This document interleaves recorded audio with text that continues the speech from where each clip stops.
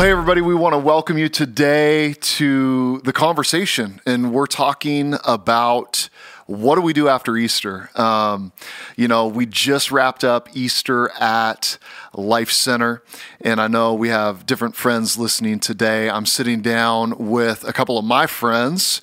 So take a moment, introduce yourselves, and what do you do at Life Center? Why don't we start with you, Anson? Go ahead. Well, I'm Anson Dawkins, and I'm one of the worship pastors here, so it is my esteemed pleasure to do that here every week. And I love God. I have two wonderful daughters and a wonderful, amazing wife that I'm enjoying the process of being married, just as we have just gotten married a little over a month ago. Yeah.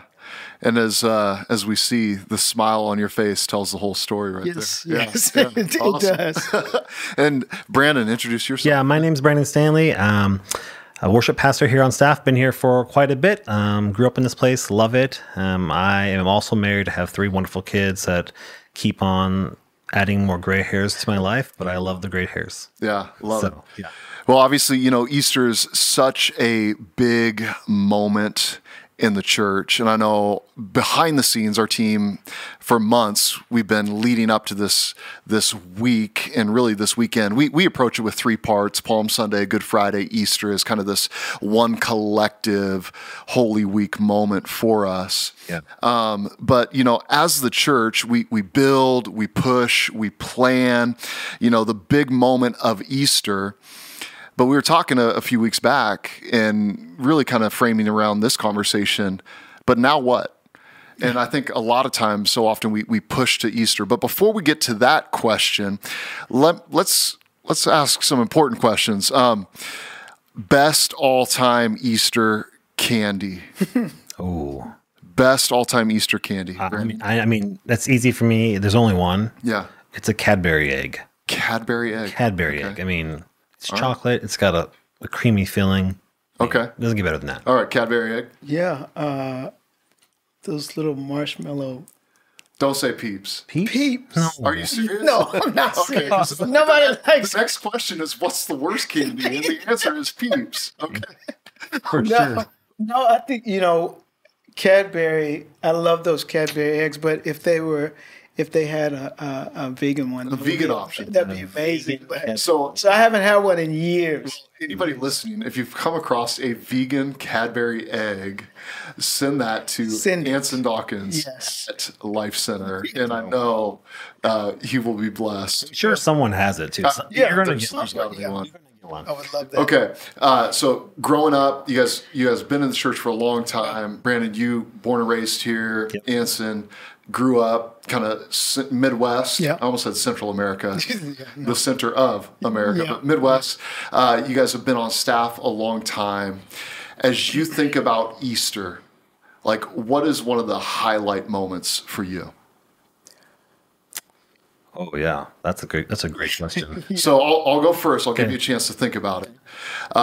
So for me, growing up, we would always do like a family Easter egg hunt. But here's what I loved about our family Easter egg hunt. My parents would hide quarters in some of the eggs. And so when you found that one, there was always like this challenge between me and my cousins, like who's going to get the egg with all the quarters in it? Because that was a big deal. I mean, now I didn't realize this, by the way. Our kids are getting older. And did you know that pop machines, like a can of pop, costs $1 now? I thought it was still 50 cents. Oh no, I've seen that. I'm getting old. But anyways, so for me, getting those quarters was a big deal because I knew I could get multiple cans of pop out of this deal. So. For me, cans of soda, by the way, it's not pop. My kids always correct me. Yeah. For me, it was for sure Easter egg hunts, but I don't know if this is a good or bad thing, but we kind of failed at them and we never found them all. So then you would continue to find them throughout the year. So it's like, would you eat the candy when you found it later on in the year? Of course, yeah, of course. It's like you'd be outside playing soccer and you go get the ball and it's like, what is this? It's like it was amazing. So that's my for sure favorite memory as a kid. Yeah. Well, I think for me, and as a tradition, it was the dressing up. that was so cool. Just and not necessarily. I didn't like as much dressing up as I got older, but I liked coming and seeing the different outfits. And the churches I grew up in, there were hats that were amazing. Yeah. So you would see all these hats, and you see all this, the older mothers of the church, and it would just be such a cool thing to see people just getting really excited about that and dressing up in their Sunday best. So there's like specific Easter stuff to wear. Oh, for sure. Wow. For sure. Yeah. Well, when we lean into this question, now what? I think one of the reasons why I wanted to have this conversation with the two of you is you guys spend so much of your time, energy leading up to Easter. And yet, even as worship pastors, working with some of the creative elements as well, it's like push, push, push, build, build, build. Now what? Yeah. Yeah. Easter tends to be one of the highest attended weekends for the church in America. So you have all of these people, all of this momentum, all of this energy. But now what? And I guess, Anson, maybe I'll start with you. Mm-hmm. What would you say to people who, every year they get excited about Easter, and then they kind of check that off, and it's like, okay, now what? Yeah, I think one of the things about Easter to me is it is all the pomp, all the planning, all the production is to lead up to that celebratory moment of Easter. But as we've done all that planning, that the purpose of that is to get us to recognize that there are moments after that. There are going to be a myriad of moments after that lead up to the next big thing.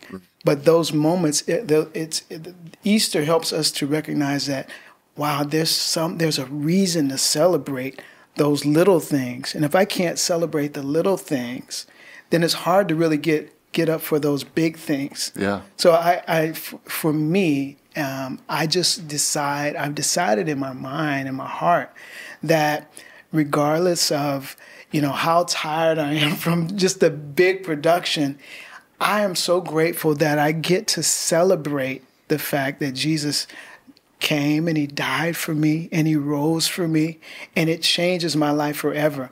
And that should have an effect on my everyday moment. Yeah, on the everyday. Yeah. Not just the big moment. Yeah. Not just when you pull out the special hat. Exactly. It impacts the everyday. Exactly. Right. When you put on your holy jeans, and when you're in your pajamas, there's a reason to celebrate the life that we have in Jesus Christ.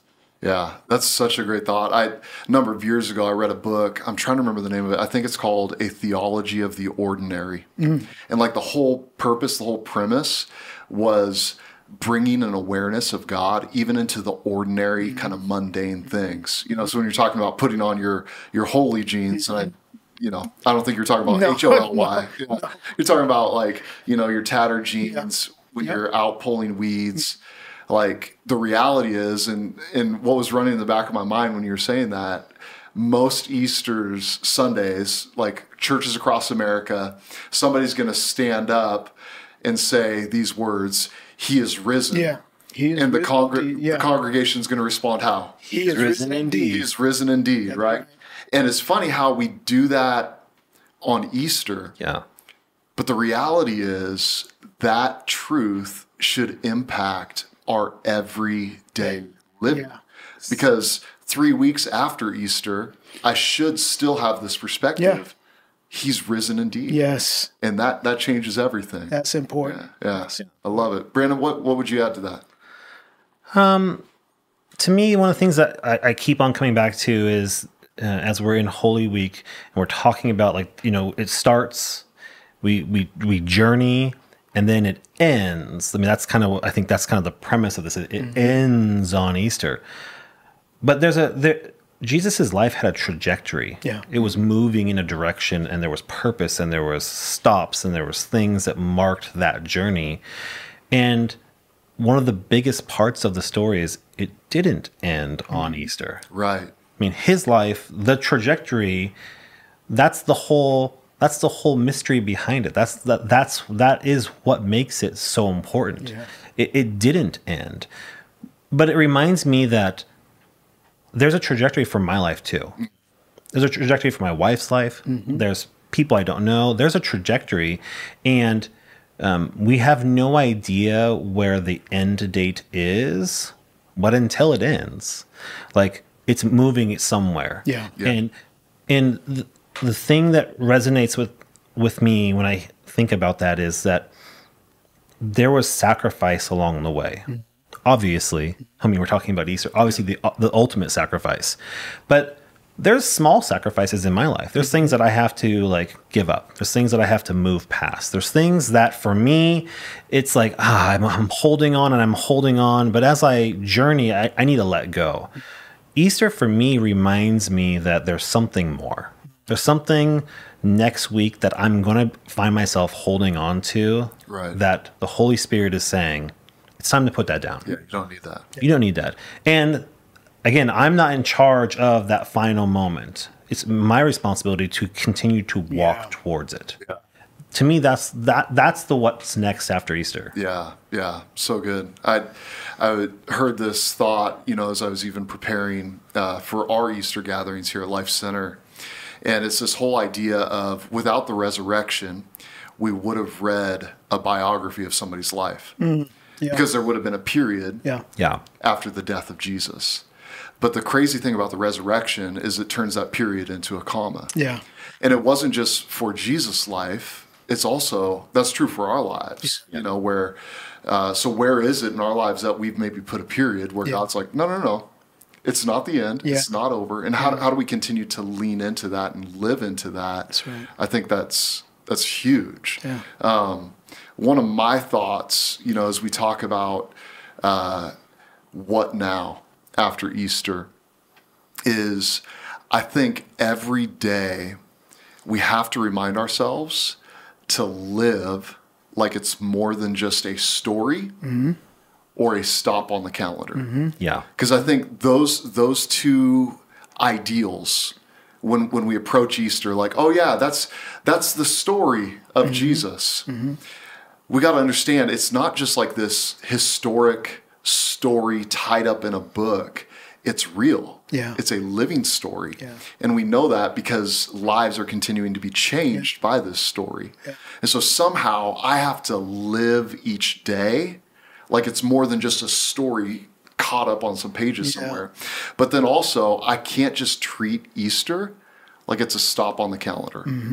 And there's a weird tension there because we do treat it like it's a stop on the calendar because it's a big, important day. It's an important day where we remember, we reflect, we walk through the days of Holy Week. And I love even this year how our creative team put together like a snapshot of here's what's happening each day of Holy Week. And it leads us to this moment. But here's the reality on this side of the resurrection, every day is resurrection day. Yeah. Because we live with that reality. And so for those who are maybe, kind of processing, going, okay, went to church on Easter, check, now what? Well, live like it's more than just a stop on the calendar. Live like it's more than just a story caught up in the Bible. But bring it into day-to-day life. Last question I would ask you guys. So every week, you guys are standing on stage. You're helping to provide environments for people to experience God. We talk about this often, like worship is not just Christian karaoke. It's not just like, hey, let's sing along for a couple of minutes because we need to fill some time. Follow the bouncing ball. As people who are called and gifted and anointed to like lead people into worship, as worship pastors, what would you want people to know like in that week to week reality? Because sometimes we feel it like Easter, people show up, it's like, whoa, it's our Super Bowl, like people show up ready to go. What would you want people to hear from your heart or to know, kind of like peek behind the curtain? Now what after Easter? Like what would you want them to bring with them every single week? We talk about this every week as we get ready to, send people out. That we don't just go to church; we are the church. I think on those terms that has to become a reality for us. So if we are the church, if I am the church, we are collectively the church, and it's not about a building, but it's about a belief. It's about who do we believe in.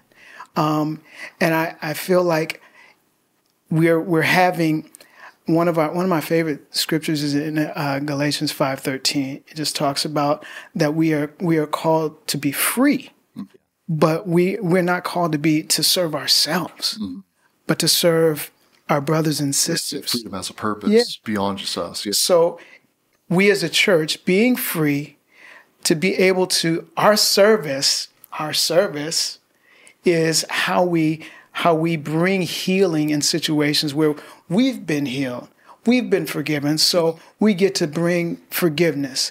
We've been delivered, so we get to bring deliverance in our homes, in our communities, whether it's corporate, whether it's community, whether it's family, whether it's private. There has to be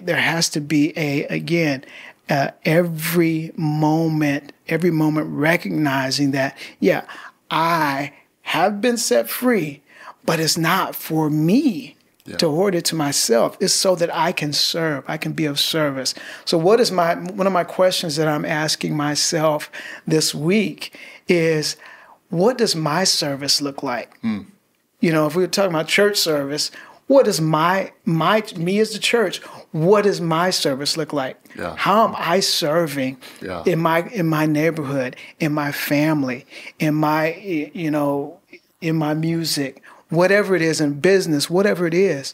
How do I, as a church, how does my service look? So that's one of the things that's really, I think I want people to know. This has to be a personal thing. You can't just come to church and then just try to get that out in an hour. This is what you got to have your hours throughout the week. Yeah. Throughout the week. That's good. Good. Brandon, what would you add to that? To me, the thing that I think I would add to that, 'cause that's right on. That's exactly what it is. The thing that, if I could push it a little bit further, would be, when I talk to my kids, so I have a 12-year-old, a 10-year-old, and an 8-year-old, and I look back at my childhood, and they are going through and experiencing different things that I did not. There's just new realities to the world we live in. The resounding theme I keep on hearing is no hope. It's why, like, what's the purpose? Does things matter? Does things matter? Yeah. Do I care anymore? I talk to friends who are, running into situations in their life and they're struggling, and it's like, should I tap out? Are we done? I don't know why anymore. I hear this common theme. Easter is a message of hope. Yeah. Yeah. And that hope is not confined to 1 week. Yeah. So good. Yeah. It is not an Easter message. The Easter message reminds us that it's constantly the message now. Yeah. Easter made this one moment eternally every moment now. Yeah. Yeah. Yeah. Everything. Yeah. It's constant. It's everywhere. It's free. It's accessible. And so for me, I think what's next, what do I, as a worship pastor, as I'm leading and I'm looking out and I'm seeing, believers and non-believers, the thing I'm praying, the thing I'm thinking about is, I hope someone can grab onto hope. Oh, yeah. Yeah. Yeah. Yeah. I hope that they get hope in this place. Yes. Jesus is real. Yeah. He's alive and he's still doing things. And like you said, it's free. It's right there. And it's not on a special day that's on a calendar. Yeah. That calendar date marks an important day that makes it eternally accessible for people. Yeah. And that's the thing I want people to walk away with every week. Yeah. When I encounter people at the grocery store, or when I'm in a coffee shop, or when I'm talking to a friend who's struggling, or when I'm actually in a church service, how do people get hope for their lives? That's what I'm looking for. What I love about both of what you guys have shared, I think that's so helpful for anybody kind of listening to this conversation, because it's this reminder, because of the resurrection, there really is this great reversal that has taken place.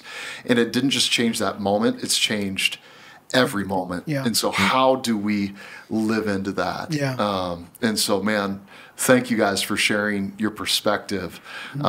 Because I do really believe, we would say it, like the resurrection of Jesus has changed everything. Yeah. Yeah. But do we live like that? Yeah. Does it show up in the hope that we bring whether we walk through the doors and we're worshiping, or whether we're out pulling weeds in our backyard? Like the gospel changes everything. Yeah. And there's been this great reversal. Yeah. And so, man, I hope that those who are listening today, they feel that encouragement and that reminder, like, okay, Easter's over. Now what? Well, what do we do? Don't live like it's just a story or a stop on the calendar. Yeah. Live like every day is a reminder, because Jesus is alive. Yeah. Everything has changed.